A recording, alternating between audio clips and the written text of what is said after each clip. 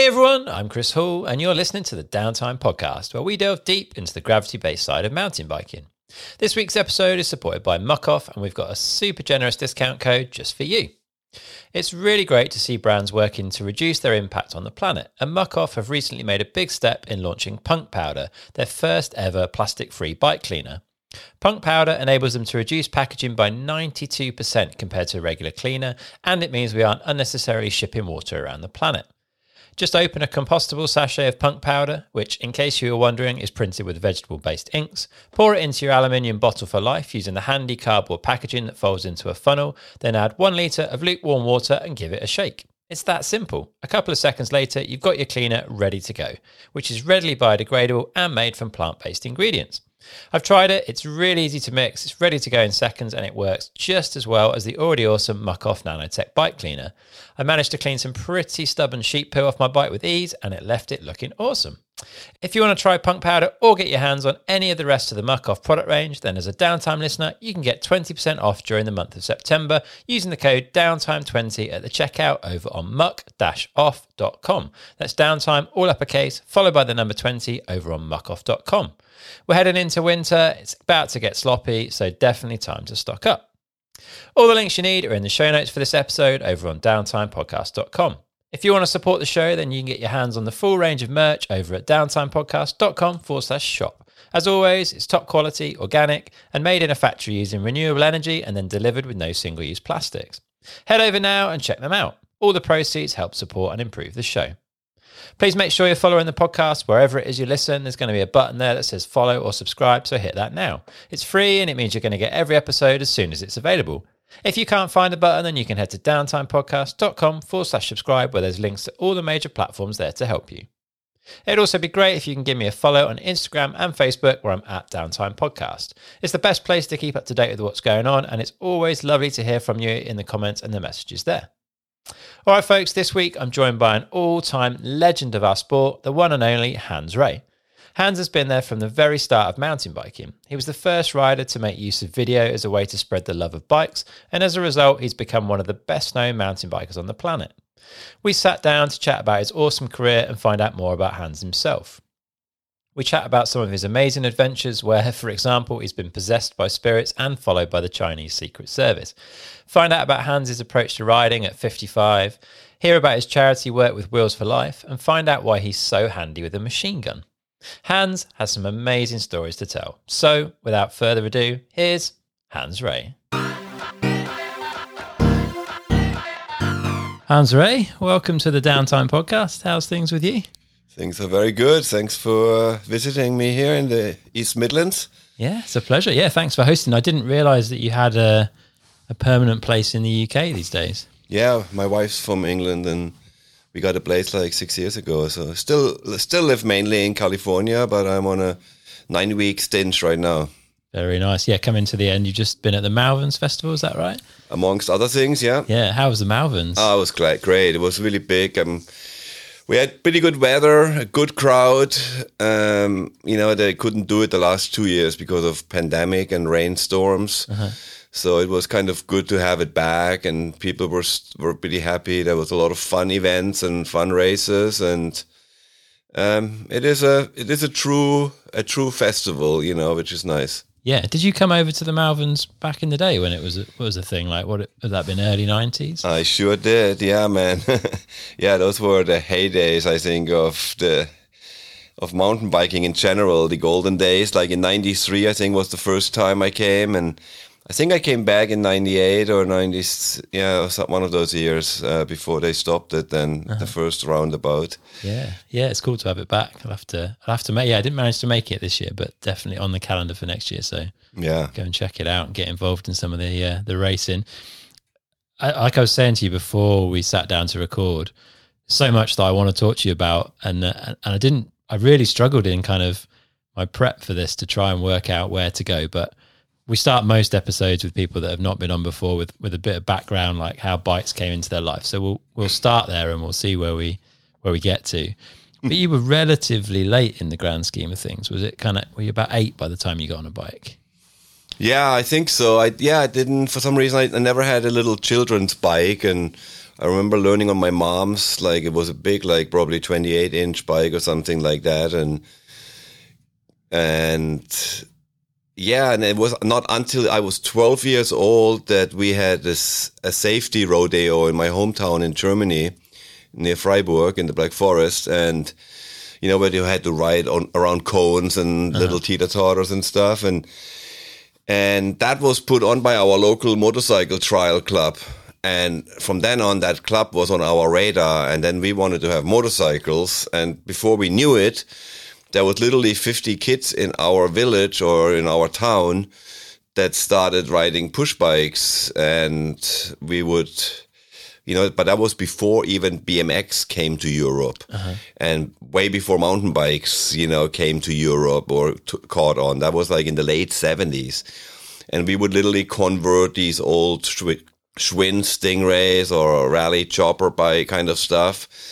And yeah, never switched over to motorcycle trials, even though I kind of wanted to for a long time. But then I ended up growing up with the sport of bicycle trials. We didn't invent it. There was already other people doing it.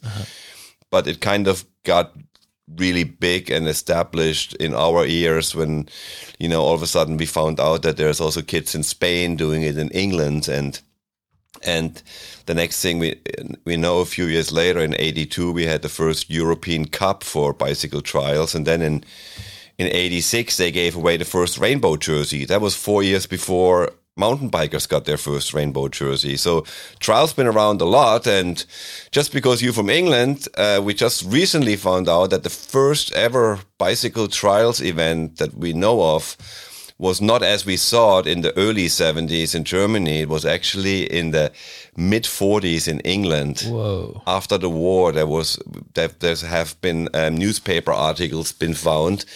And I think it was down there by Horsham or somewhere. And they had a petrol shortage after the war. And all these guys who would do the motorcycle scrambling events, they would start now doing it on bicycles. Oh, wow. So, yeah. I didn't know that. Yeah. Amazing. So it's been going a long old time. And you got really seriously into it and into the competitive side back at home then in your younger years. Am I right in thinking you nearly kind of retired from trials at 18 to go off to university? Yeah, I did actually retire. And it was just like bicycle trials was a 20-inch. We did it only on 20-inch bikes, and it was kind of a kid's sport. And I never switched to motorcycles. And it was in Germany, like, at a certain level, you either carry on to university or you do an apprenticeship and learn a job, be it a cook or a bricklayer or a car mechanic. And I started to go to university, and I figured it's time to retire. And shortly after I retired, in those years, we used to always do trial shows, like with motorcycles, to make a little pocket money at a little car dealership or at a city festival on a really small scale. I mean, it was a complete amateur sport. I mean, I was the German champion at the time, so I was one of the few guys who would maybe get a free bike for the season, you know. But so that was basically, and I figured, well, I don't really have to retire from doing shows. I can still do this. And in that same year, I had met this American trials rider who came always over to Europe, and his name was Kevin Norton.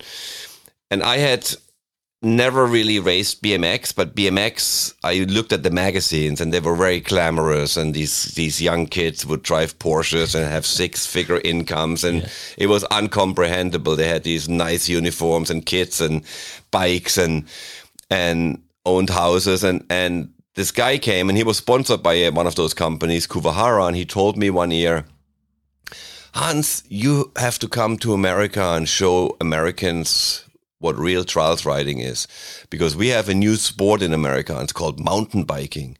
And in those early mountain bike races, if you raced, you did a cross country, a downhill, and a trials, all in with the same bike.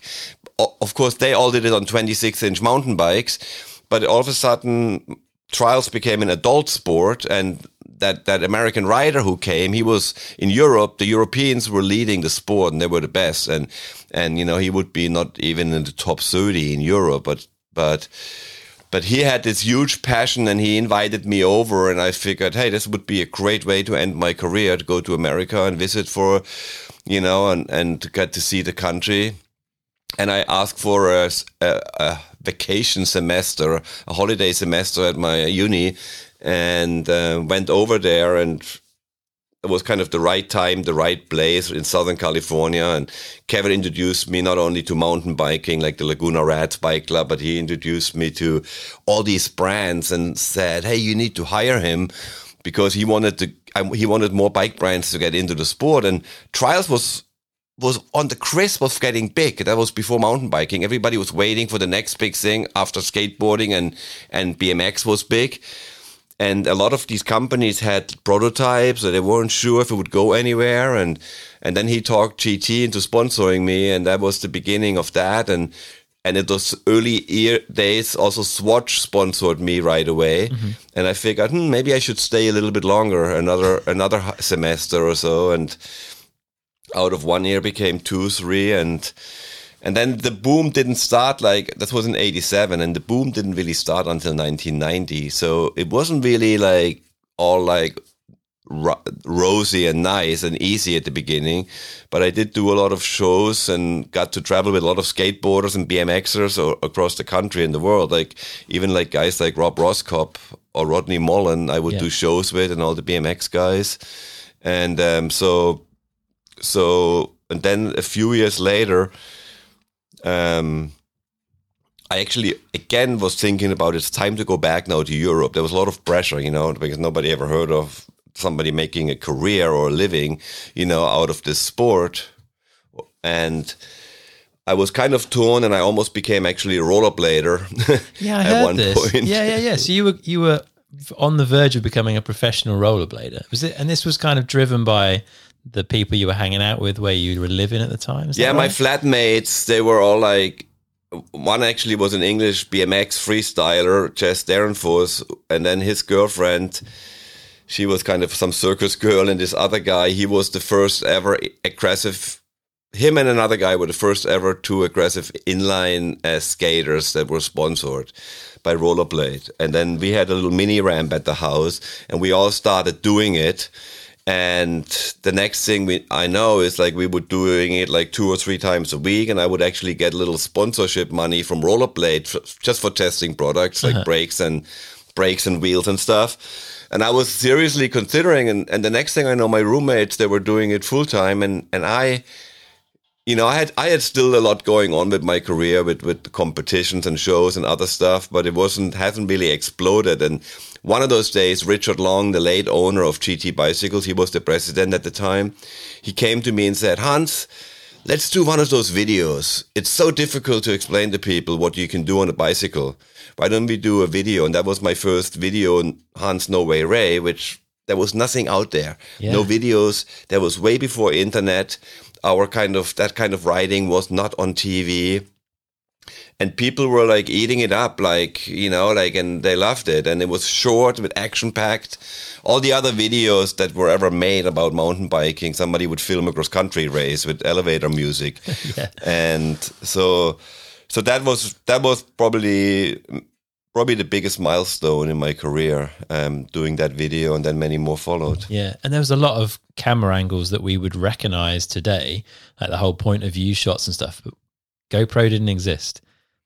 How are you filming this stuff? Because the equipment you must have had would be very different to what we see today, right? There was little camcorders. You could literally, with anybody's smartphone, you could make a better production than we did at the time. And we had these handheld video recorders, but some of the guys I worked with were really creative, and they would strap Velcro or whatever, or duct tape a camera to your chest, for example. And that was a really good angle. Or they would, I remember one, that was a little bit before that. That video was in 91. Uh-huh. And before that, I would sometimes, TV would come and film us, like ESPN or so. And I remember ESPN came, and they had a camera. They came with a helmet that had a camera mounted on it. and then they had the recorder in a backpack, and you had the whole recorder and battery was like 30 pounds thing you had to wear on your back. And then a guy would still be connected to a cable, would run up behind you with the cable in his hand. I mean, there's some photos around of me riding some of those early cams, and it's funny. Yeah, so it's amazing how far everything has come in those last like 30 years. Not just the bikes, but like the cameras and the way the media is portrayed. You know, Yeah.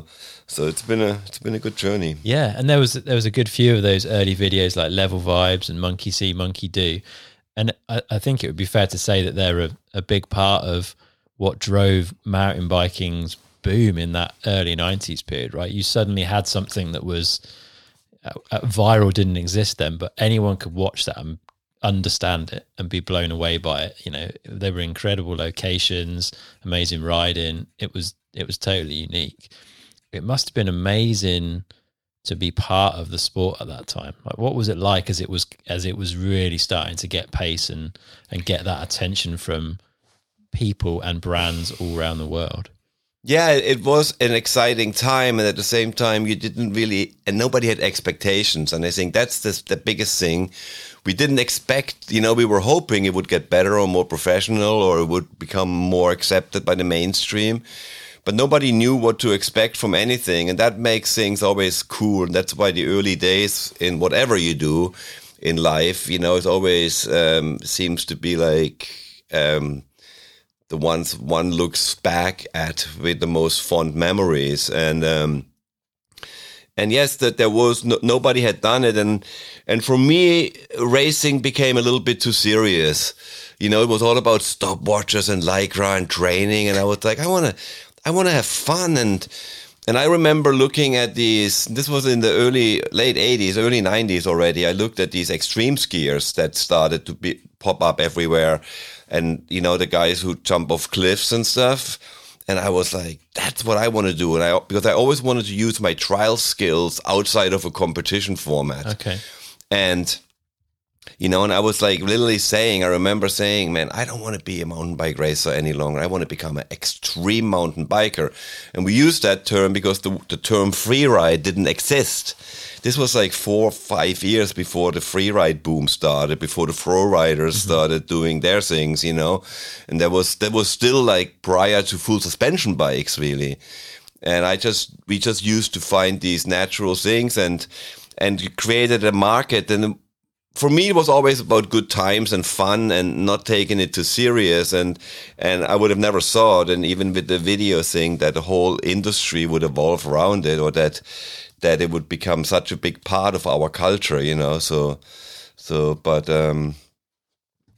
it all started somewhere, and those were the early days. Like, I remember, I think MTV, the music television, that kind of whole culture, that had a big impact on everything that happened afterwards, you know. In the skateboard world, the first reality TV shows were all on MTV, and that was like not that long ago. And now look what. Yeah. Yeah. So. Yeah. Video content really started to get going then, I guess, didn't it? It became a huge thing that everyone wanted to consume, and that the brands were piling into the mountain bike industry. There was car brands getting involved. I mean, you were sponsored by a clutch supplier, weren't you? Luck. Yeah. I was one of the first guys really to attract outside of the industry sponsors with Swatch and LUK. Luke, they make clutches for cars, and they sponsored me for 19 years or over 20 years, I think, actually, and some others. And then also the mountain bike racing started then to attract big corporate sponsors. And a few years later, in the mid 90s, when mountain biking was already booming, the ESPN came, and with the X Games, and in the first X Games, mountain biking had 3 disciplines in it. We had a slalom, a giant slalom, and a trials. And at the time, if you believe it or not, the mountain biking federation, that was the most professional of all of them. Skateboarding and BMX were almost dead. They went through a huge, like, you know, ESPN really brought them back. Mm-hmm. And there was like sports like rock climbing in there and bungee jumping and a lot of odd stuff. But the problem was, since we were so established and kind of big already, mountain biking in quotation marks, we had our own sponsors and rules, and they made it. Anyway, our federation blew it. They told ESPN, it has to be like this, and we need to have the races in the mountains. We cannot do a race in Los Angeles. It has to be at some ski resort, and they had also all these corporate sponsors that ESPN were kind of conflicting with ESPN sponsors. So they made it very difficult, and at the end they were like, well, if these guys really just want to ride in the mountains, let's put them in the Winter X Games.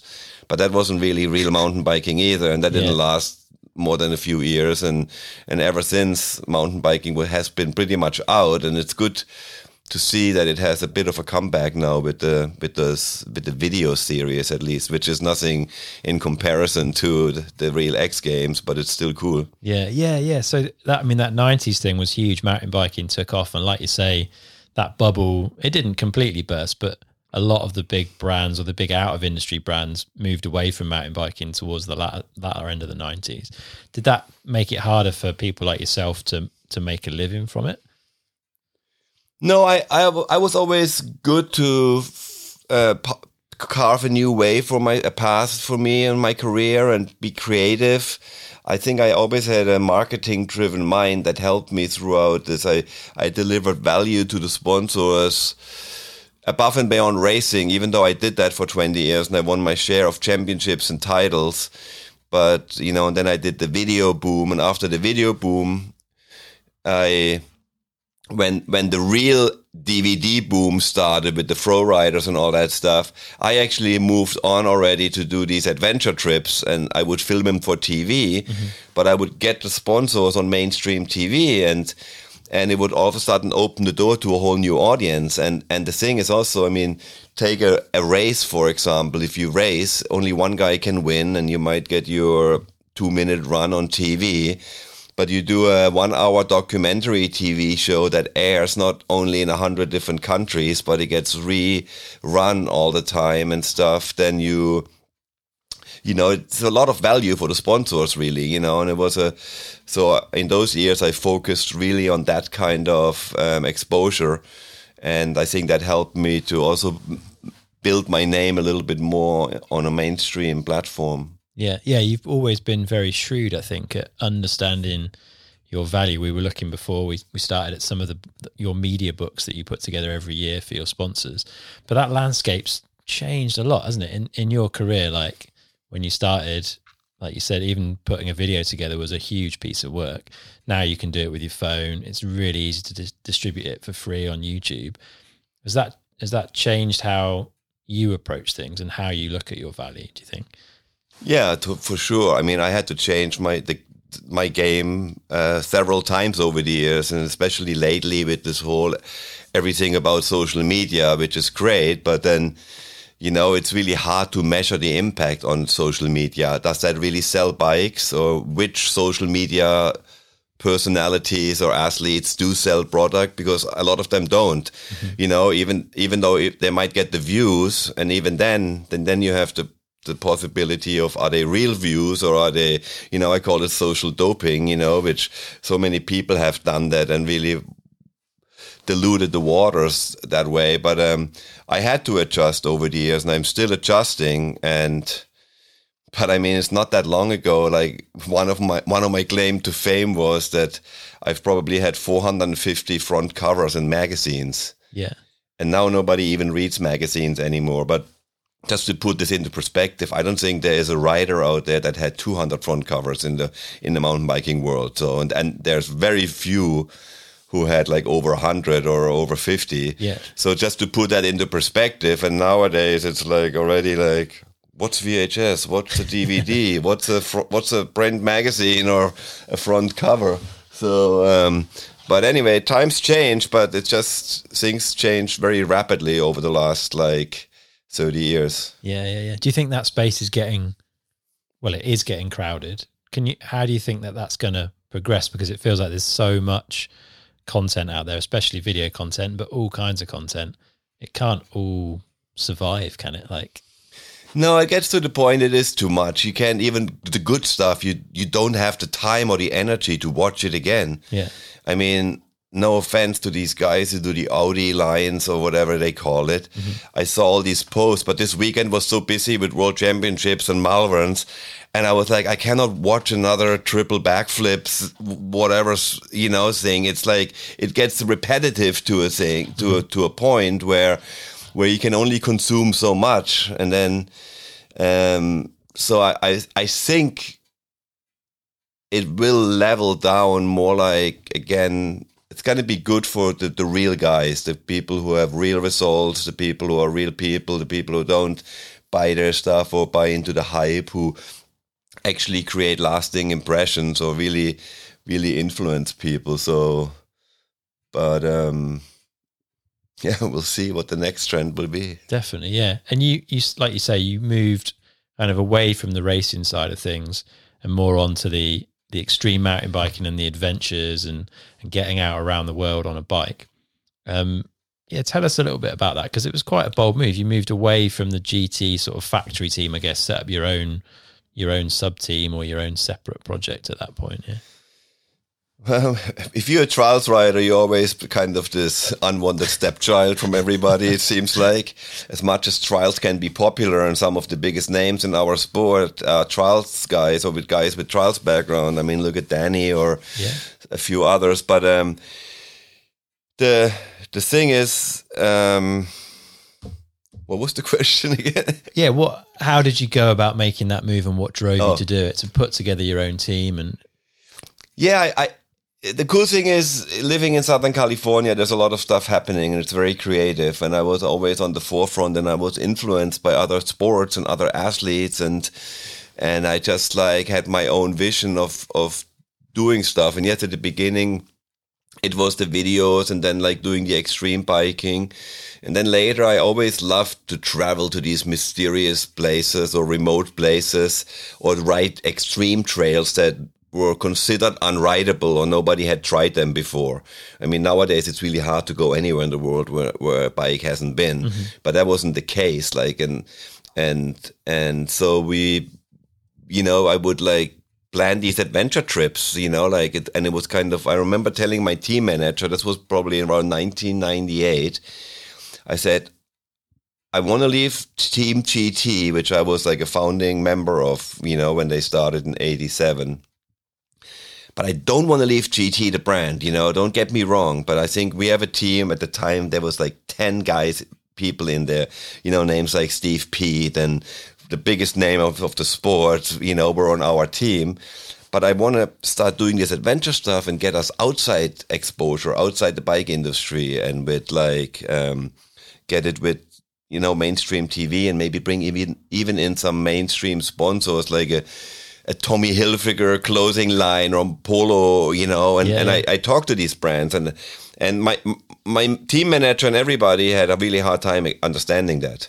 They were like, until then, like a couple of years later, when they started seeing the results and the documentaries on TV, and each of these stories, we would have a photographer along, and he would make a photo story, and it would end up in 25, 30 different magazines, because my career was always very global. It wasn't just in America or in Germany or so.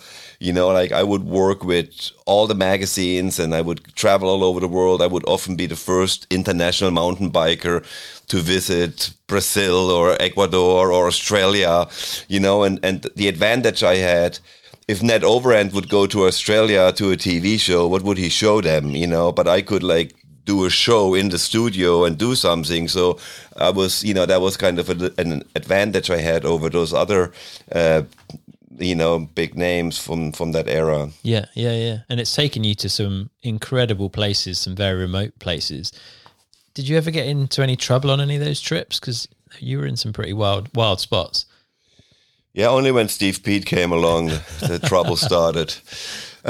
No, there was some remote places, and we dodged a few bullets. I have to say, I'm very fortunate, I'm knocking on wood here, that I've never been on a trip where somebody died or, and we got into dangerous situations, often probably not knowing it, sometimes getting almost robbed, or we had experiences with being possessed by spirits or... This was Borneo, was it? That was a trip with Borneo I did. It's kind of a long story, but we were looking for headhunters, and we ended up finding these bones in a cave, and I just held one up like a skull thing for the camera. And when we walk out, Pete goes like, "Man, you shouldn't have touched it." I said, "Why?" He said, "They told us not to touch anything." And I said, "Oh shit." Anyway, I was kind of apologizing to the whole scene quietly, but things went pretty upside down afterwards, and a lot of weird things happened. It's kind of a longer story, to be honest, but it's not like that Petey or all the other guys who were on that trip think, Hans is losing it now. It's like there was some weird stuff happening, and then also afterwards in our lives, or in my life specifically, that changed a lot of things. But that's just one of the stories. In China, we were followed by the Secret Service because we were looking for some an alien dwarf tribe, and the Secret Service was very interested in what we knew and what we wanted to do, and to the point where we never got to see it, but they kind of admitted, yes, it exists, but it's none of your business, and now get out of here, kind of a thing. And China's an interesting place. So certainly probably when you went to do anything like that, to film, to do these projects, you're often given a local guide, in inverted commas, who might not just be quite a simple guy. They might be part of the Secret Service. Oh, totally. Yeah, totally. And it was even worse then. And so there was a lot of places, like I think in Kenya, we got really close. I rang the alarm bells of... my wife was with us, and we were at a really remote campground that was at the last day of our trip. And I think we were kind of getting set up to be robbed, and what knows what else they would have done. And I kind of rang the alarm bells and had some people come back to our camp who had left already. And I may or may have not been wrong, but I think I prevented something bad from happening there. So anyway, stuff has happened on those trips. But you know what the biggest thing is? To learn about those destinations and to find them. That was before the internet often. We couldn't just Google and see mountain biking in Borneo. Yeah. We had to either know somebody, or I would buy historical books and read in between the lines, like about to find maybe something out, if there's trails, or if the trails are, what kind of condition they were in. Or find an old map with a route across a mountain range. And really, I would often buy Lonely Planet travel books. They were really big for backpackers. Yeah. But that game has changed. Nowadays, it's like you just Google and everything pops up, and photos. You can see photos and stuff. So yeah, it was some wild times for sure. And you rode on an active volcano in Hawaii. Yeah, that was probably the most dangerous thing, whenever you mess with Mother Nature. This German filmmaker contacted me once, and that was also early on, probably in the late 80s. And he wanted to do this dance on the volcano thing. He did he would literally go and they windsurf in the waters, in the boiling ocean water where the lava would flow in, and they would do stuff. And he tried to ride over the lava or around the hot lava streams up there on the mountain, and he wouldn't get very far. And he saw some footage of me, and he asked me to come out, and he wanted me to do this dance on the volcano. And I literally had to put on 3 layers of clothing, and the lava wasn't erupting from the volcano, but it was like flowing down the mountain. But then pockets would still erupt, and like red hot 2,000 degree rocks would fly through the air and could hit you, And I would be on the edge of this little cliff thing that was brand new, that wasn't there the day before because the lava just had made it. And if you would have fallen off, but anyway, it was quite dangerous, but it was cool. And since then, I've ridden a lot of volcanoes, but most of them weren't active at the time. Yeah, probably a more sensible approach. Yeah. And you've done all these trips on a bike. Have you found bikes to be a good leveler while you've been away on your travels? Like, has it been a good way to meet people, to meet locals? Oh yeah, they're a great icebreaker. Bikes are so universal, and people can relate to it, even though they have different meanings for a lot of different people. I mean, that made me start my non-profit charity, Wheels for Life, where I would go to a lot of these developing countries, and I see that, we come there with these fancy bikes and toys, and these guys can't even afford $100 bike, and it would benefit them so much if they had a bike, because then they could reach a school or healthcare or become an entrepreneur and bring their goods to the market or whatever. So, but yes, the bike has been an icebreaker, and so often we would go to places. I remember those adventure trips, and people had sometimes never seen white people or Westerners. Sometimes they never seen a bike like ours, at least, and God forbid you would tell them how much they worth. That these bikes would be worth $3,000, $4,000, $5,000. These people couldn't comprehend it, but then you would start doing some tricks and a wheelie and some back wheel hops, and the next thing is the whole village would come together, and from skeptical faces, smiles would go on their faces, and it was really an icebreaker in so many instances. Yeah, I saw you up in Glasgow recently, and I think you ended up riding with some of the local kids, and just looked cool. Just being there on a bicycle, everyone just seems to want to be part of it. Yeah, it is. It is, exactly, yeah. Yeah, fair play. Obviously, huge amount of success through the competition side, through all the videos. Probably one of the most well-known mountain bikers on the planet, if not the most well-known at that point in time. To the point where I think Shannon Doherty wore a Hans Ray t-shirt on an episode of Beverly Hills 90210. Is that right? That's true, yeah. That's true. We sometimes got to rub a little bit elbows there. And I remember GT had... they would sometimes supply bikes or product stuff for product placement to certain TV set makers or shows, and that was kind of my claim to fame, that there was an episode where she wore nothing else but a Hans Ray t-shirt, and that was a really, really big TV show for those of you who might be too young to remember that, but that was kind of... and they used to have my posters on the set in some of the rooms, like they had a pool room in the show, where they filmed a lot of scenes, and my posters would show up in the background, or a GT bike sometimes pops up or so. Yeah. Nice. And has that kind of level of fame, has that opened any doors for you along the way? Has it given you experiences that maybe you wouldn't have had otherwise? I'm sure it has. Some of that stuff just happened, and at the time you didn't really realize how cool it was, or it wasn't that big of a deal. I remember, I think I only saw it once. I don't even have a copy of it. I actually tried to find that scene of Beverly Hills where she wore that t-shirt. It must not, those episodes must be somewhere.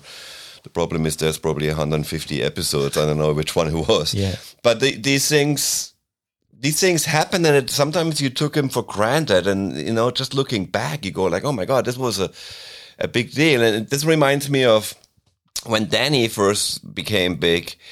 I remember he had literally the late night show and the New York Times knock at his door, when his first video went viral. And I remember him telling those people, I'm riding with the lads in Edinburgh this weekend. I don't have time to come to New York. He didn't realize that this was something, hey, Lance Armstrong gets in the New York Times, and that's about it, Yeah. So anyway, so sometimes when all this stuff happens, you don't realize what it was at the time, but it did open up sometimes doors, and especially doing that mainstream TV stuff. And there was more than one occasion where you were able to kind of make a name for yourself. And I remember one story, we were doing trial shows every year at the Long Beach Grand Prix, a car race, and with GT at the expo area. And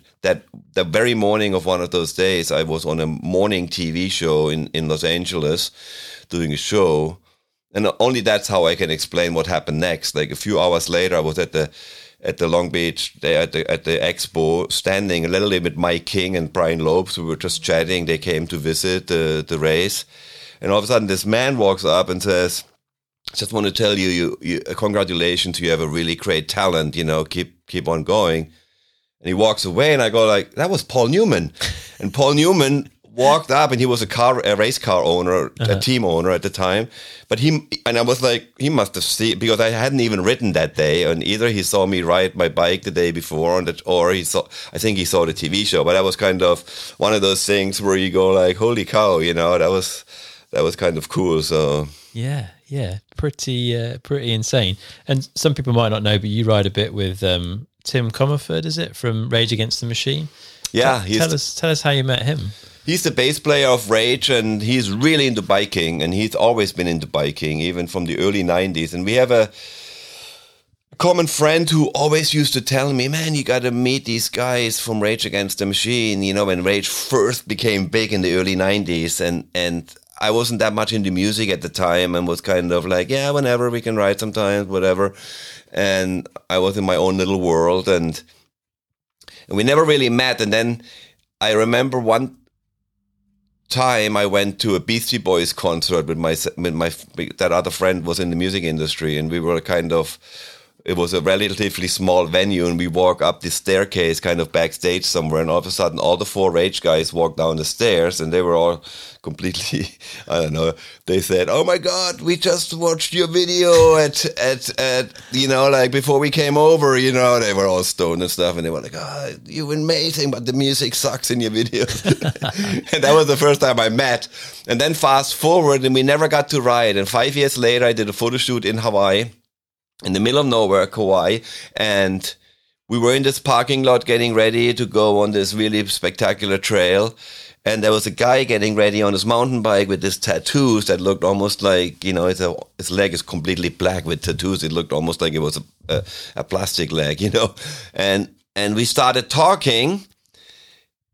And the next thing is like, are you Hans? And I was, are you Tim? And so he hung out with us all day. And ever since then, we became friends. And I've ridden with him many times. And he's supported my charity in ways. But he's also, literally talking to him. I talked to him last night about like joining me for my next urban adventure in San Francisco.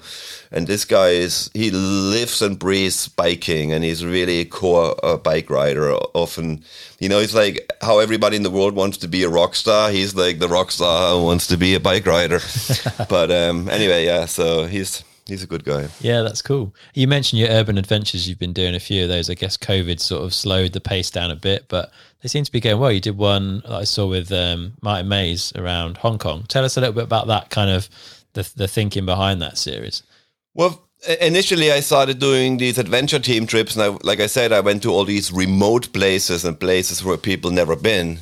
And that list is now really small, and I'm kind of it's gotten a little bit old for me, And I realized there's a lot of really cool urban adventures being done. A friend of mine actually put a ride together in LA, and he called it Slay LA, and it was exactly that. And I was like, you know what, this is what I need to do as my next adventure.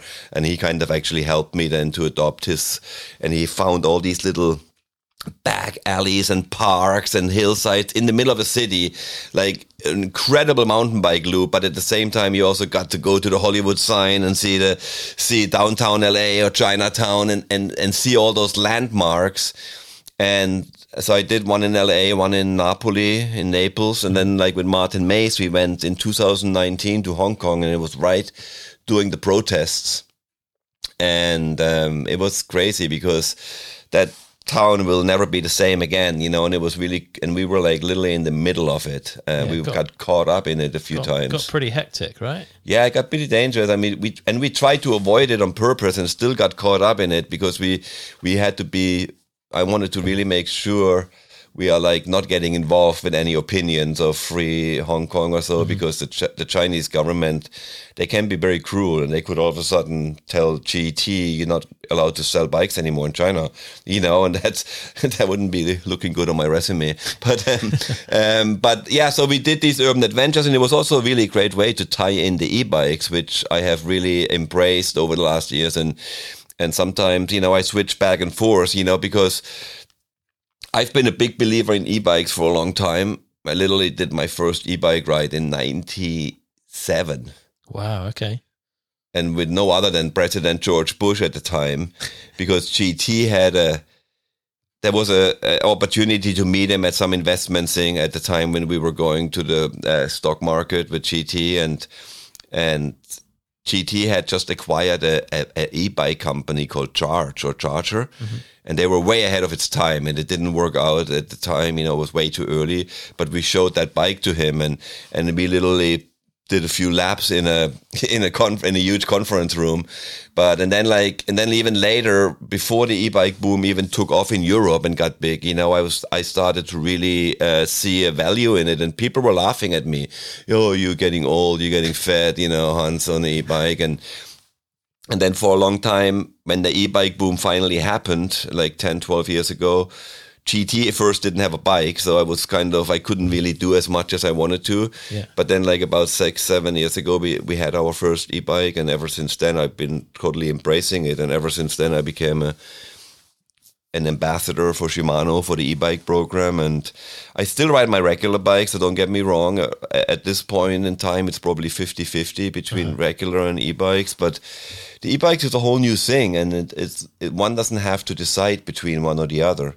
It's kind of like you can do one day alpine skiing and the next day Nordic skiing, you don't have to decide. And I really love the technical challenges of these Widowmaker climbs and stuff that I couldn't do before. And you can also go further, and it's just more fun. I mean, I've been really riding a lot of kind of cross-country style trail rides, and I need a certain endurance for my adventures. But at the end of the day, sometimes I have to remind myself that nobody has ever paid me because I was fast, like this was kind of a side thing, like it was, it was for other stuff, and to become fast or to stay fast, you have to invest a lot of time, and I don't always have that either, Yeah, that's fair. Are you riding trials on the e-bike, or is it just for kind of trail riding? I call it old school trials, like before, no hopping, I don't want to do back wheel hops and stuff, if I can help it, but I like pedaling over stuff, or really, like in the old days when even motorcycle trials, when they wouldn't hop around, and it takes a lot of balance and finesse and skills and coordination, and it's kind of fun and challenging. And I just did Jacob's Ladder. That's been on my bucket list, and on an e-bike. I always wanted to do it, and initially on a regular bike, but lately with the e-bike, and it's not a walk in the park on the e-bike either, I've ridden down it. I've not tried to ride up it, but I can imagine it's a fair challenge. It's very challenging, especially if you want to stick to the original lines. So, but that's. I filmed it with the EMBN guys, so that's coming out in the next week or two. Yeah, cool. Nice one. So how old are you now, Hans? 55. 55.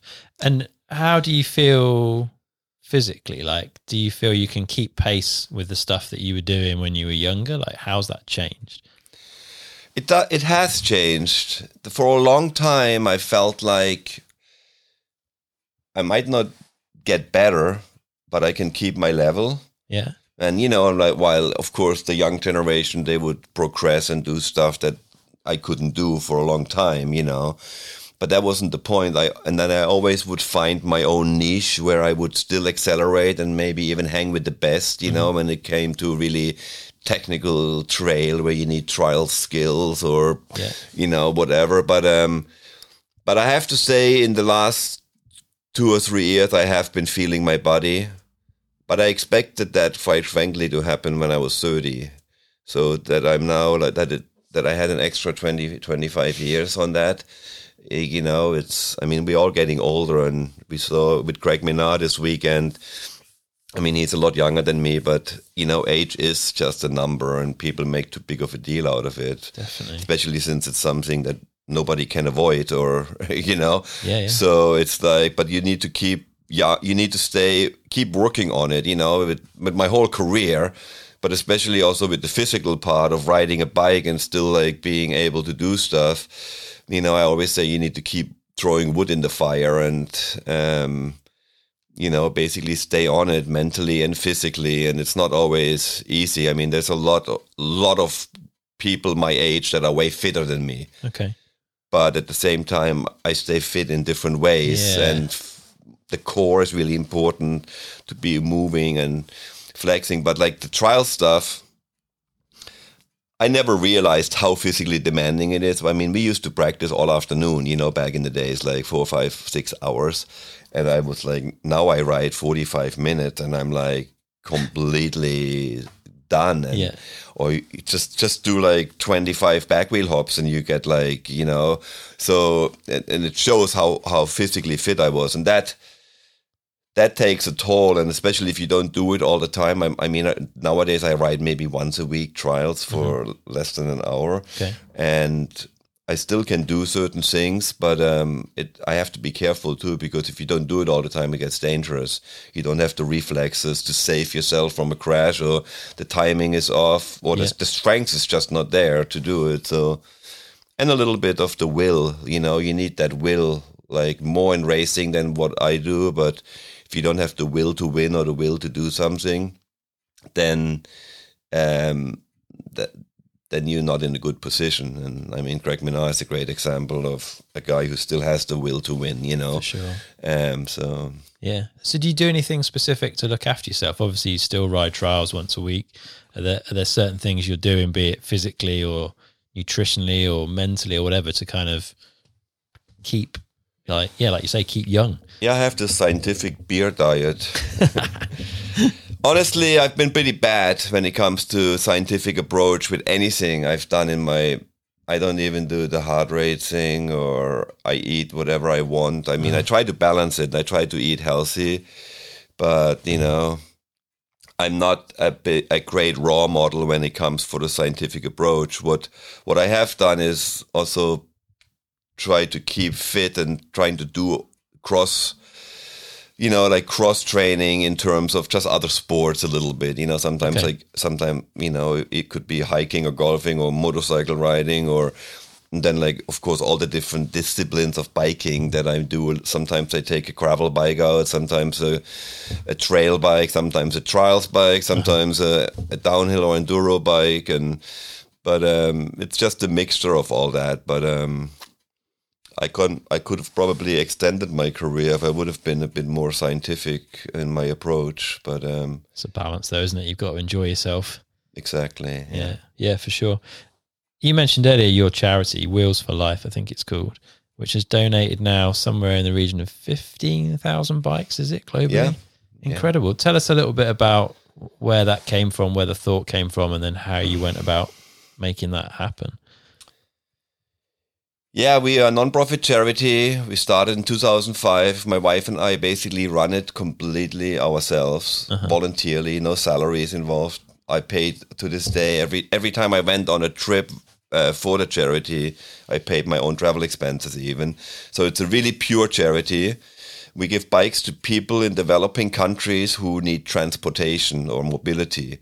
So it's mainly African countries, but we have done projects in Asia and South America, Central America, and the Middle East a little bit even. And we target mainly students, healthcare workers, and then farmers or entrepreneurs who need the bikes. A lot of times these people, they have to walk 5 or 10 miles to the next market or doctor or school, and they don't have public transportation. So really mobility is the key out of poverty. And I saw that on my adventure trips, and as part, I did this, sounds a bit pity, but I did this self-help seminar, which was called Landmark Education, which was probably the best thing I've ever done in my life. And part of that program was to organize some kind of a fund. What was it? A fundraiser? Or usually it would be like somebody would then organize a neighborhood get together or family something small. And I was like, okay, I'm going to give 50 bikes to people who need it in one of the places where I have traveled lately to, in Africa or whatever.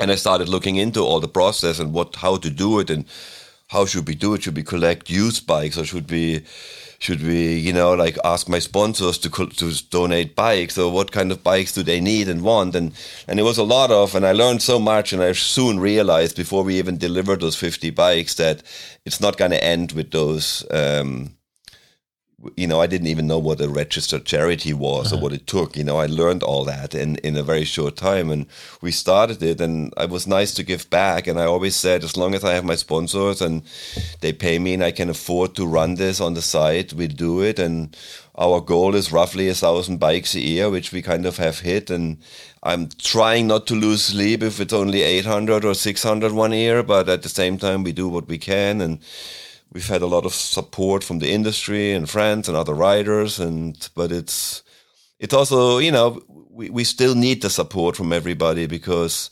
sometimes when you first start, everybody supports you, and then the novelty wears off, so people need to know we are still doing it, and we depend especially on small donations from anybody out there. Where's the website for people to want It's wheelsforlife.org with the number 4 in the middle. Okay.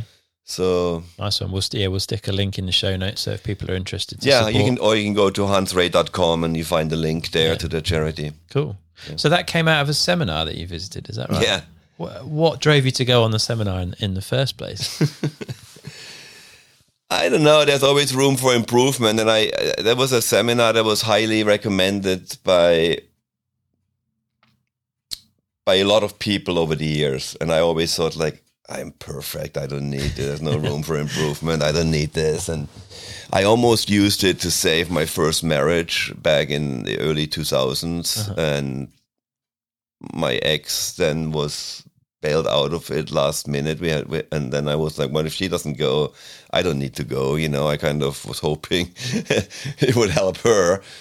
And then, like, a few years later, this opportunity came along again, and it really changed my life, and it helped me to start out. And it was literally before I met my wife, Carmen, now, it really set me up in the right state. And I thought, whatever I get out of it, if I get one or two things out of it, but it changed my life on every level, on anything, relationships with my parents or sisters, which were great already, but they got greater, and it was and there was no side effects and no like believe this or some guru thing or some, it was just like getting to your inner core of being your integrity and being real to yourself, and from there everything else kind of unfolds. And anyway, it's a cool thing. It's called Landmark Education, and I'm actually surprised it hasn't exploded yet, because almost everybody who ever went there had this life-changing experience. And in my case, Wheels for Life is just one of those little things that came out of it. But my whole marriage has started out on the right foot, and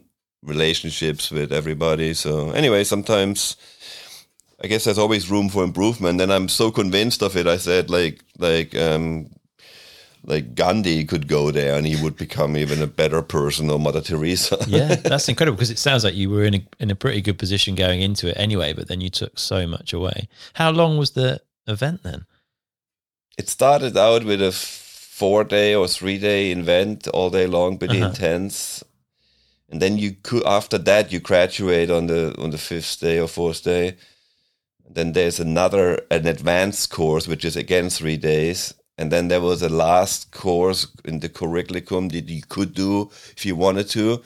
And the last one went on, it was just once a week on an evening, but it went on for like probably 10 weeks.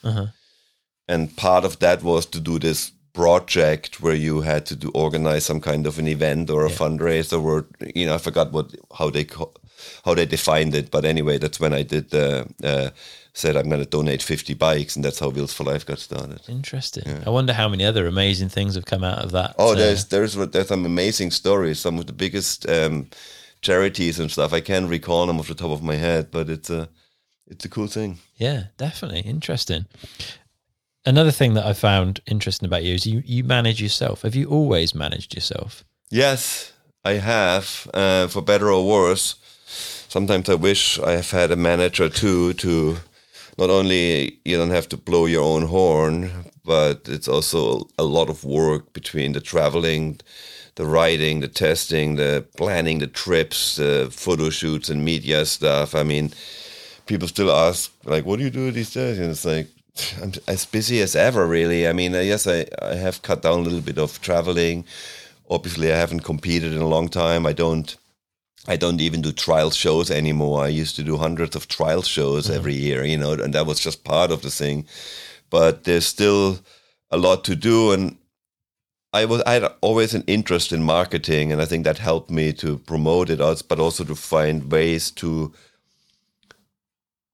make it a win-win situation for everybody involved, not just for me. I think a lot of people, when they look out for themselves more than for their partners, and for me it was always like, I need to make sure GT is happy, or my sponsors. I need to make sure my fans are happy with me, or the media, or the promoter of such events. And if they all happy, then I'm sure I will be taken care of too. And that formula kind of worked for me, over the years. So yeah, I have managed basically myself. I had sometimes a few guys who threw me a bone for one gig or another, or I tried out a few agencies, but sometimes it was hard to find anybody who was really that engaged and really understood the sport. It's now a little bit different. The sport is established, but it was hard to understand our sport and the culture, and to balance that between mainstream and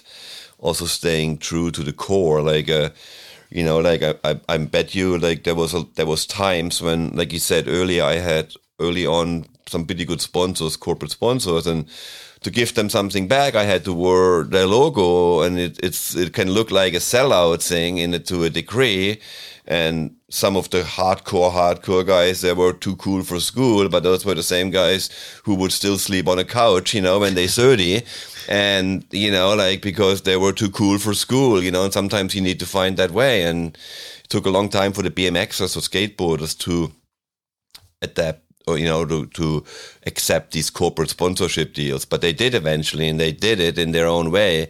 Yeah. Even if they just put a pink helmet on that meant T-Mobile or whatever, but they did it. And sometimes you have to do these compromises and then be professional. Like you said earlier, these sponsor books I do, you not only have to achieve the exposure and make the impressions, but then you have to document it and collect it and put it together and present it to them. And so, yeah. So how much of your kind of work is at a desk versus riding a bike? I'm guessing it's a percentage that's quite heavily skewed towards a desk that people might not expect. Yeah, I always said like that my job, I basically have the same job than a marketing person. I spend easily 5, 6, sometimes 8 hours in the office or on the phone or on, and lately, God forbid, but that's just what this requires is, I had to teach myself how to edit and stuff. I was used to have photographers travel with me in film teams, and they do all that stuff. And nowadays you have to produce so much content that you have to, you just have to get on with it, so it's like, it seems like it's a never-ending story of new tasks get added. I've never heard a sponsor say, "Oh, because now you have to have a YouTube channel and create content, we pay you more money." It's just like, no, that's another thing you have to do on top of everything else that we still want you to do. But I guess that's how it is. Yeah. So, given everything you've learned, what advice would you give to kind of young up-and-coming riders who are looking to make a name for themselves in the sport? It depends, there's so many different levels and there's so many different ways to skin a cat, so there's different avenues. But the problem is also you have much more competition. As much as it was hard for me sometimes in the early days because nobody really understood what I was trying to do or did, but I had the stage to myself, which is a huge thing. Nowadays, even a guy like Danny McCaskill, who had the stage for himself for a while there, but in terms of YouTube. Yeah.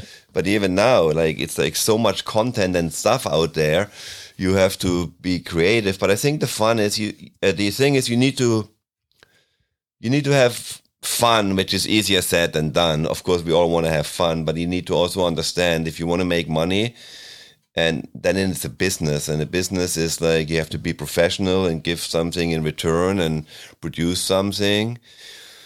And there's different stages in racing, like for young racers, where at the beginning you can be really good in your age group, but then you go to a different age group and it's a different ball game, and then you come to a certain age and you might be a little bit distracted by cars or girls or whatever, and then there can be all these factors, or dealing with stress or pressure from sponsors, and a lot of people pass some of those hurdles, but then they get eventually stuck by another. But it was nice when you had just had Jackson Goldstone on, and he was a kid that's been around for a long time, and he was like I don't really know exactly his story, but he was more known as a dirt jumper and like a kid who can do slopestyle, and now within like a couple years, it seems to me from the outside, he might have been working on it for much longer than that, but it turned into this. I think it was his first downhill season, and he just became junior world champion. It's incredible. And he seems to have, he had always guidance by his dad and all that, and by a lot of industry people, but there's other kids who've had that and who didn't make it, so there's a lot of hurdles to overcome, but be creative and and just, go for it. Never give up.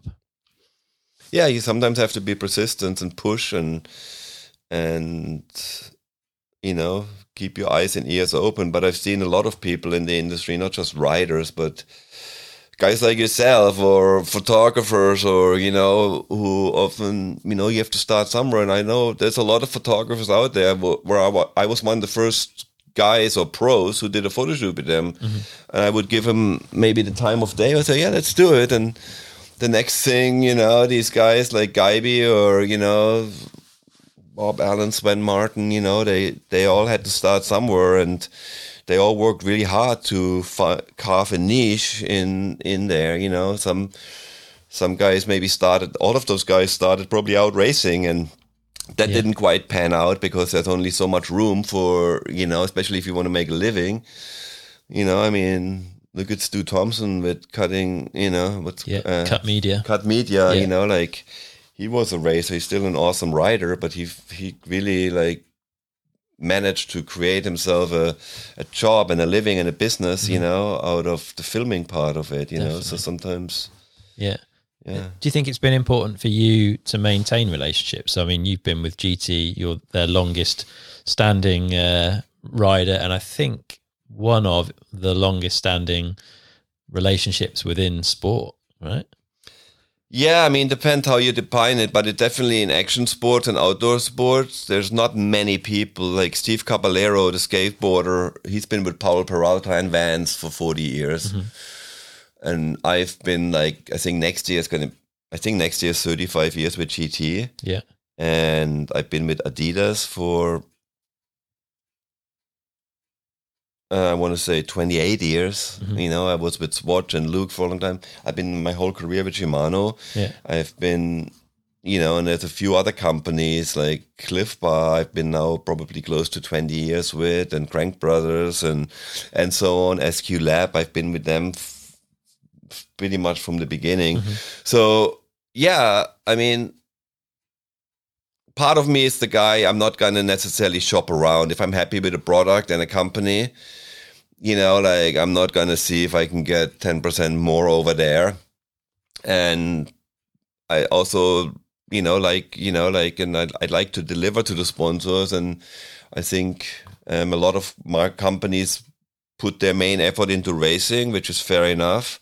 But then there's room for a guy like me to cover some of these other fields, and there's room for a lot of other people nowadays. Marketing has become really wide, so that's why we see now everybody taking on board influencers and try to get into different demographics, be it age-wise or gender or whatever. Yeah, it's a complex picture, isn't it? So a long career so far, still plenty more to go. But what do you think mountain biking is doing well at the moment, and what do you think it could do better at? I think it's a good time to be a mountain biker. If you just not only the quality of the bikes and the diversity and the different, we have so many different subcultures, which is a beautiful thing. Everybody can find their little niche, a guy who does dirt jumps on a hardtail is a completely different kind of rider than the guy who does a marathon in the Alps, Yeah. but we're all mountain bikers, so, and that connects us. And now we have these trails, purpose-built trails, and I'm not saying that it's all about purpose-built trails, but we have infrastructure.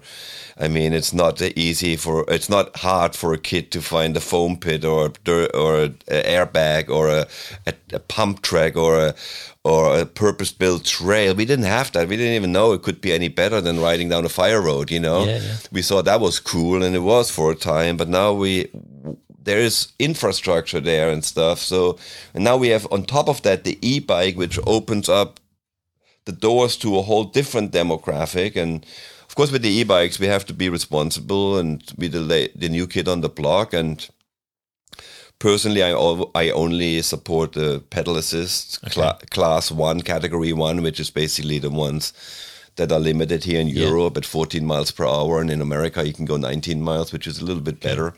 14 is a bit short, but I'm not into these high-powered electric things or throttle assist or so. It has to be pedal assist. Mm-hmm.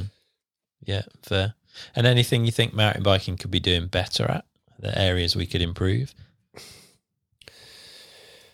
There's always room for improvement, but at the same time, that's the beauty, is part of the evolution and the process, and sometimes things don't work out and it can be frustrating at the time, but in the long run it finds its way and things or finds a new way, you cannot look back and, as much as it was nice in the golden era, and I'm happy to was part of it, but the future will be slightly different. But I think the stoke can be the same, that some of these kids experience, So there's different ways to go about it. And I mean, it's bike technology has come a long way. Sometimes I find it a bit crazy how expensive bicycles can be. But it is what it is. So it feels like we're kind of having or on the cusp of another boom, not to the same scale as early 90s, but there is more out of industry money coming back in. The whole COVID thing seems to have driven more people onto bikes. So it does feel like it is a positive growth period for the sport again, which is cool. I think so. And also with racing. I think racing has had a comeback in the last 5, 6, 7 years. That current generation of guys who dominate the sport, be it in cross country or in downhill, it's very cool. They're very professional. I mean, cross country used to be pretty boring. A lot of the racers, they could barely go down the hill. Yeah. And could barely do a bunny hop or pull their front wheel in the air. And I mean, this generation of Nino Schurter, they have shown us all that, man, these guys, they know how to go downhill and ride those bikes. So that's kind of cool. And yeah, it's all about the subcultures and just do with the bike what pleases you to do, or what, and enjoy it, really. Definitely. Yeah, good stuff. Well, we're getting close to the end of our time, but we've got 4 questions that we've asked everyone, so we'll hit those. The first one is, if our listeners had £150, which is about $200 I think, roughly at the minute, to spend to improve their performance or enjoyment on a bike, what would you recommend they go and spend it on?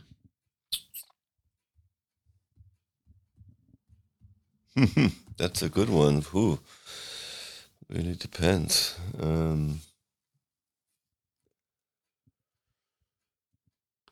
Oh gosh, I really have struggling, because there could be so many answers. I mean, if you want a product or so, in my opinion, the best invention, aftermarket product in the history of the sport have been dropper posts. But that's a lot probably smarter ways you can invest it. Maybe save that money and go to your first race, or build some jumps or whatever. But yeah, I mean,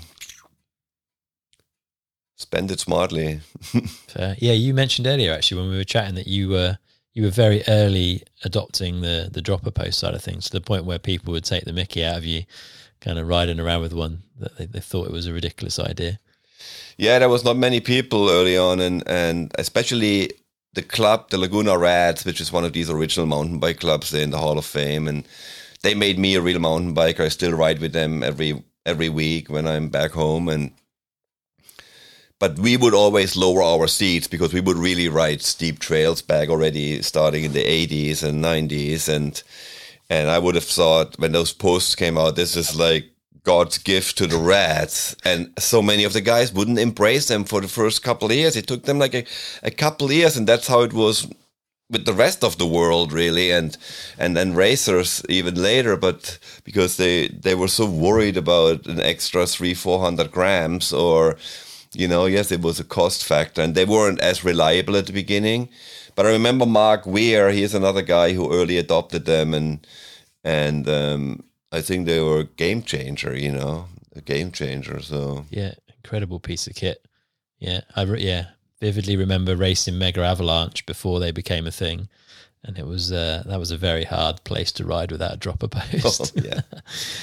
Second question: if you could wind back the clock and sit down with yourself, age 16, what advice would you give him?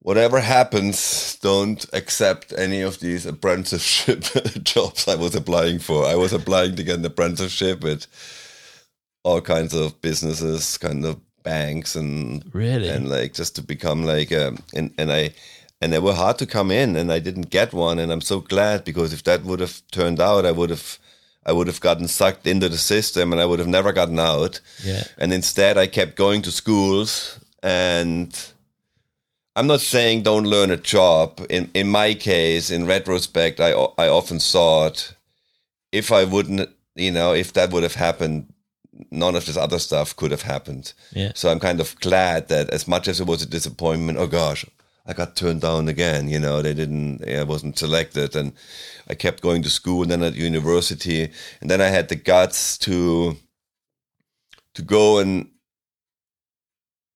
go to America. It wasn't an easy step, as much as great, go to America, but just to take a semester off. And I learned my first lesson right then and there, because I knew there's no way the school would give me it was my first real semester at the school. They would give me my first semester off. It's like they go bugger off, but I went to the highest person in my state in education, the Minister of Education, because I had met him at some sports award thing, because I was like German champion. I wrote him, not the school. Awesome. And he was like, oh, that's cool. Yeah, you should do that. And I took that letter to the school, and the school rolled out the red carpet for me to leave. And I never came back to the school. So that's a bad example too, kids. You should go to school. But I had a plan in place, and then once I went to America and I stayed there, I went to school in America, actually, just on the side to mainly learn English and do some basic marketing. But I always planned on going back, but there did come the point where, hey, if I don't go back soon, in the next year or two, I'm never going to go back to university. Yeah. And then what I'm going to do? I haven't had learned a job, and I would have been kind of screwed, So what I said earlier, I'm not saying don't make an apprenticeship, because that's the best thing you can do. You can learn a job, then you have that always in your pocket to fall back on. In my case, I'm glad it didn't work out that way. But just to give you one other example, like Thomas Frischknecht, one of the greatest cross-country racers of all time. He's the team manager of Scott, and his son races now too. And before his father did, and his grandfather did, but his son races too. But before he even considered him becoming a racer, he made him do an apprenticeship. Okay. And only at that. And then he started training in the evenings and stuff. And only so it's like, and that's what you have to do, because chances that you're going to make a living with the sport, or that it will last much longer than 2, 3, or 5, or it's very small. So, be smart. And also you learn a lot for your sport doing other things. Even an apprenticeship as a cook will teach you something for your bike riding, I guarantee you. For sure. Yeah. Well, you did have one thing to fall back on. I heard you were pretty handy with a machine gun.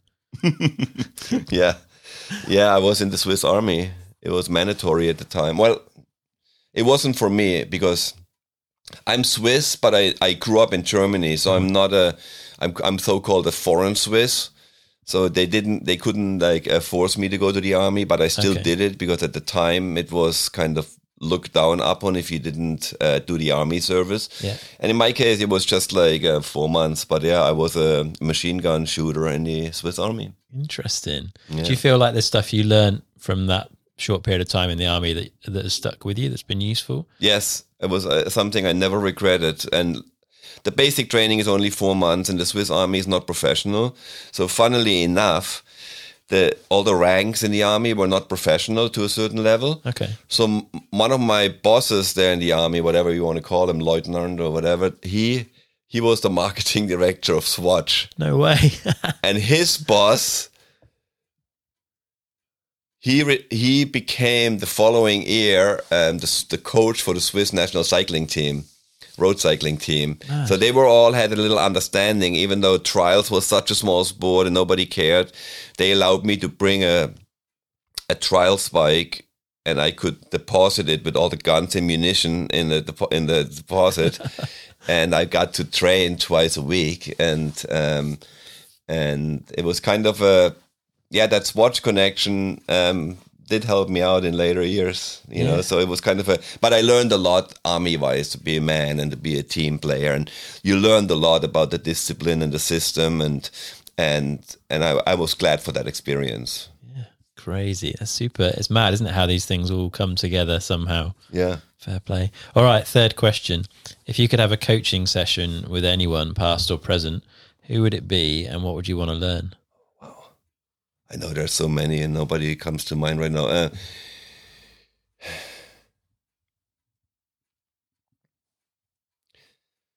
I don't know. I mean, there's so many people I looked up to throughout my career, and sometimes you just learn one thing from them, or learn what not to do, or you get inspired by a certain attitude or lifestyle or whatever it could be.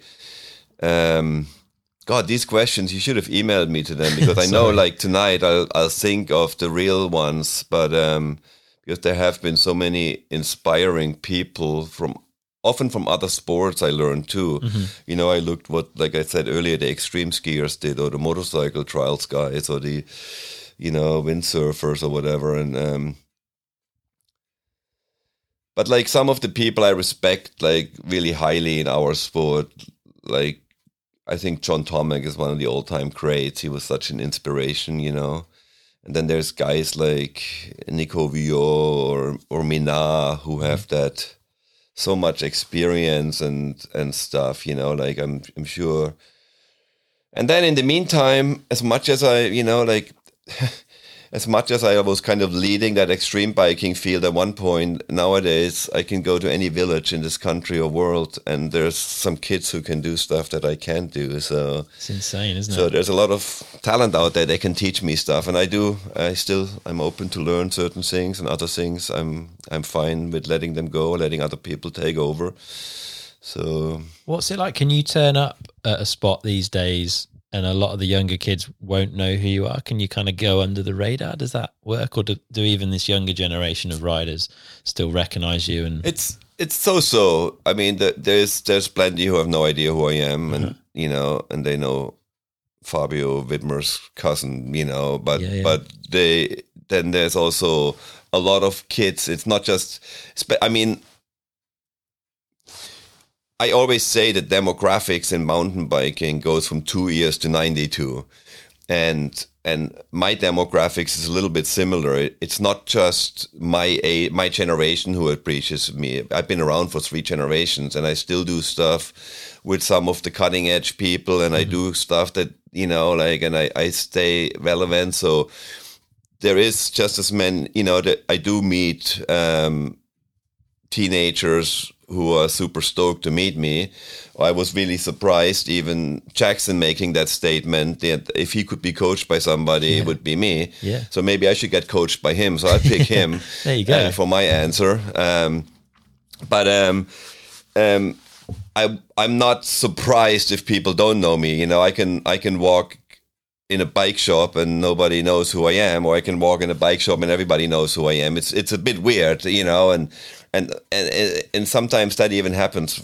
Like I could go in some country to the trade stand of one of my sponsors, and they don't even know who I am. Wow. And that just shows you how big our sport has gotten, or how every single person, is not, that important, or cannot take themselves that important, so it's all relevant, and it's all good. But I tell you, I had my 15 minutes of fame, and I have to say I was really appreciative the feedback I've gotten from all the people at the Malverns this last weekend. There was so many people, and from all different age groups, who were so stoked to take a selfie or to tell me their story. Often it's the GT story. My first bike was a Saska because of you, or I watched you at Pacific Blue, and so on. So that was really nice. So, but yeah, it's not uncommon that people have no idea who I am. Yeah, that's fine. It must be fun to see the look on their face when you start riding, though, and they're like, "Oh, hang on, this guy can really move." Yeah, there has been funny stories like this, and it's sometimes you just have a laugh, and sometimes I've often said, I'm glad to not have that fame where you cannot go to a restaurant with your wife and people look at you or disrupt you, like I can, yes, if I go to Eurobike or the Malverns, people know who I am, and that's cool for a few days. Yeah. But then I come back here home and I can be a regular guy, and that's kind of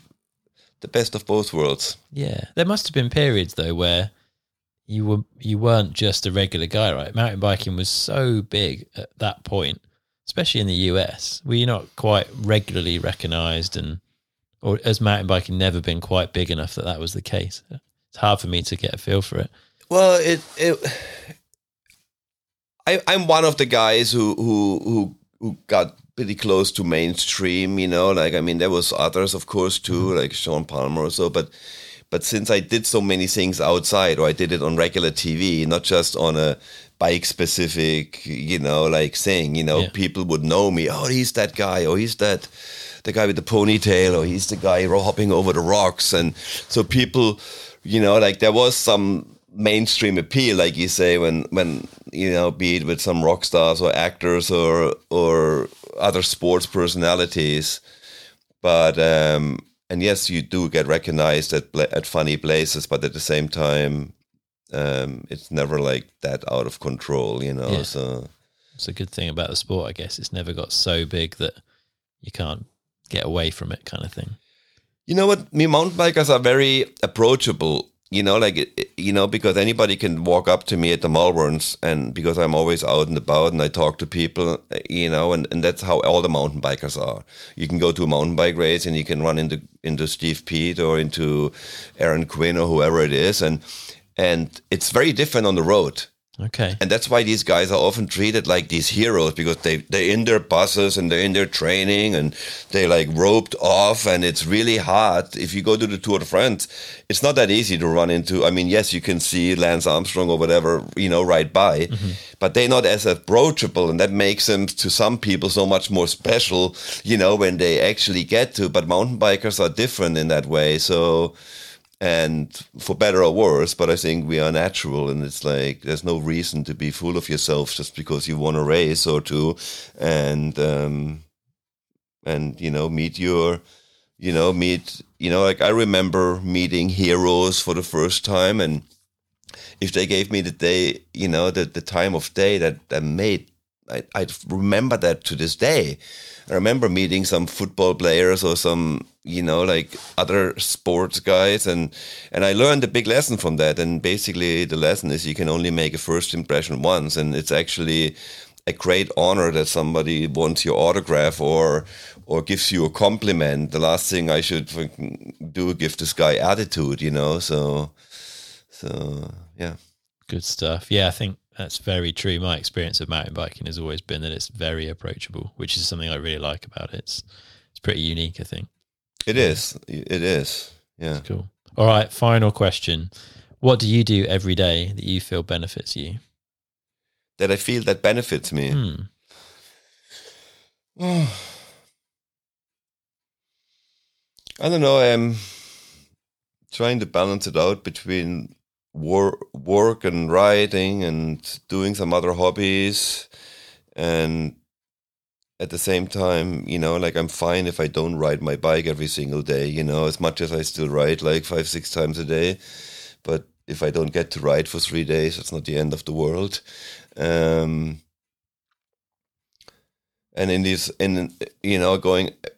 going up in age, you want to keep your body fit and do a bit more stretching and exercises, which I should do a lot more of, but I do some, and then have a beer, forget about it all, and start over again the next day. Sounds good to me. Cool. Well, if people want to find out a bit more about you and keep up to date, where are the best places for them to look? I think the best places is my Instagram and my YouTube channel. I've been actually posting quite a lot of stuff on YouTube, old and new. And I have a website that is always full and has links to all that stuff and my past adventures and the bikes I ride and so on. So yeah, those are probably the ways to find me. Good stuff. I shall put links to all of those in the show notes so people can find them nice and easily. But yeah, thanks. It's been really interesting finding out more about you, hearing some of the stories from many years of incredible riding and adventuring around the world, and hopefully we'll see plenty more. Yeah, thank you. Hopefully everybody will enjoy it. I'm sure. Nice one. Cheers, Hans. Bye. All right, that's it for this episode with Hans. I really hope you've enjoyed listening. A massive thanks to Muc-Off for supporting this episode of the show. They've just launched their first plastic-free bike cleaner, Punk Powder, and as a Downtime listener, you can get 20% off that and the rest of the range by using the code Downtime20 over on muckoff.com during September. Head there now and check out what they have to offer. All the links you need are in the show notes for this episode over on downtimepodcast.com. If you want to represent the show, then you can get your hands on our full range of merch by heading over to downtimepodcast.com/shop, with all the proceeds going to help improve the podcast. If you're still listening and you've got a little bit of time, then there's a few ways you can help. First, and most importantly, tell your rider mates about the podcast, because the more people who listen, the easier it is for me to keep this thing going. Secondly, please give the episodes a share on your social media. It's an awesome way to spread the word. It's great to get some buzz going around the episodes, and it's really nice to see you enjoying what I'm putting out there. Then, if you've got a little bit of time still spare, a review on Apple Podcasts goes a really long way. All right, we're going to have another awesome episode coming up really soon, but until then, get out and ride.